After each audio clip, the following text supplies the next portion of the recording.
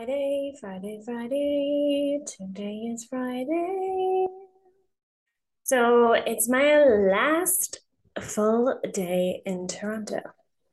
And I have to say, I probably will come back because I definitely want to stay closer to downtown for longer. And um, I didn't do as many things as I would have liked, just saying that flat out. And I actually broke one of my travel rules, which was I didn't do any of the things on TripAdvisor's um, top things to do. I usually try to make sure I do at least one in the top five. So I have to come back. All right, we're starting off with things I learned today. And since it's our last day in Toronto, I was like, oh, I should look up a fact about Toronto that I don't already know. And there's a couple interesting things, but this is what I landed on because I didn't know this. So Toronto is the largest city in Canada. Had no idea. And more surprisingly, it's the fourth largest city in North America. Huh.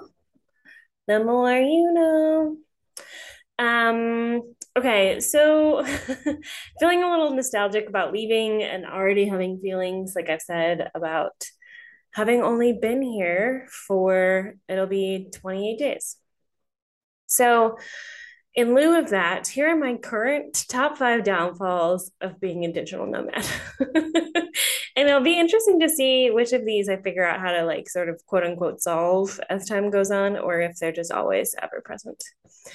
Okay, so number one, these are not in importance order, they're just the order that came out of my brain.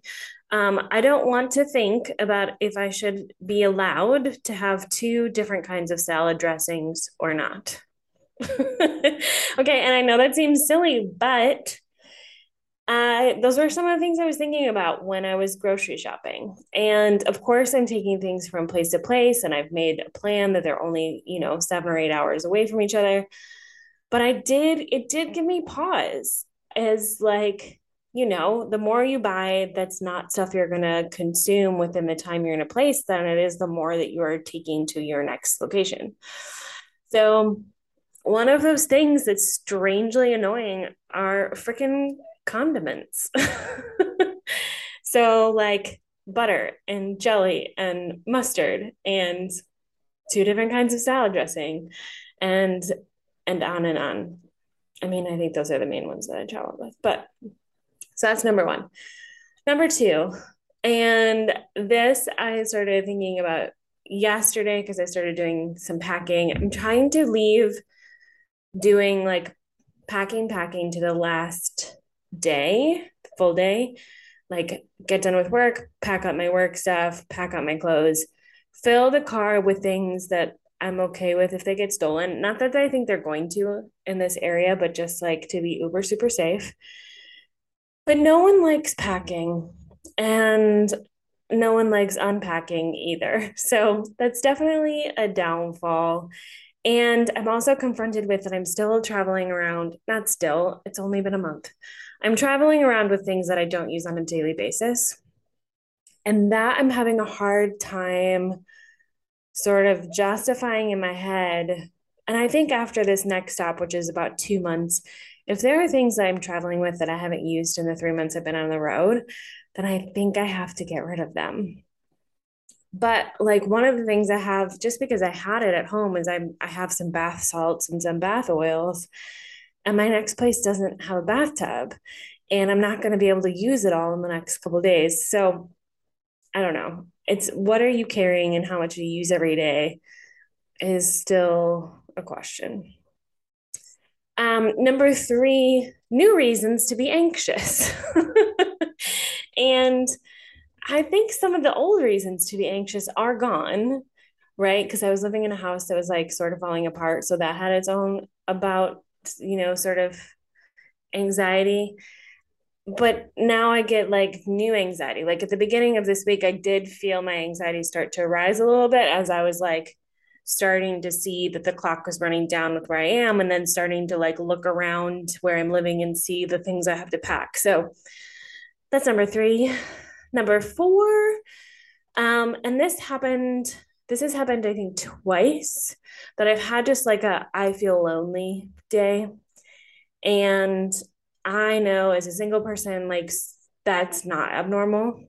And I've never really like counted how many lonely days I feel in a month, but it does feel similar.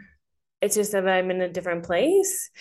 And certainly with the COVID numbers, like I don't feel quite as comfortable being out in the world. Because oftentimes, like if I was having a down day, kind of in all of my singlehood since my last big breakup, I would just like take myself to dinner and a movie. And that would like almost always make me feel better. And COVID really threw that for a loop. So I take myself to the woods now. All right. And number five, this I was thinking about today because I was driving back from the grocery store and I didn't take my phone with me. And I don't know exactly when it happened. It's probably sometime in the end of week two or middle of week three, is that, I really got to know the area, certainly in my day to day, that I knew, the grocery store I liked the best and the dog park I liked the best and which routes in the neighborhood I liked for, there's a couple options for morning and afternoon and night walks. So I sort of, as soon as I feel like I'm pretty comfortable in the area, now it's like, okay, time to pack up, go learn a new place. So I definitely think this first month has been like a lot of learning of what time feels like. Is that a stupid sentence? I mean, it kind of is. Time feels like time. The wheels keep on turning and turning. So I don't know that a month is something that I'll ever do again. And I have at least one other, well, actually, my third and fourth stop, I think the third one is like 45 days. The third one, I think, is back to 28 because I was a little farther north than I wanted to be for the winter. So, anyway, those are my top five currently as of August 26th, 2022. My current top five downfalls of being, oh, ow, I just hit my elbow, of being a digital nomad. Right, more tomorrow.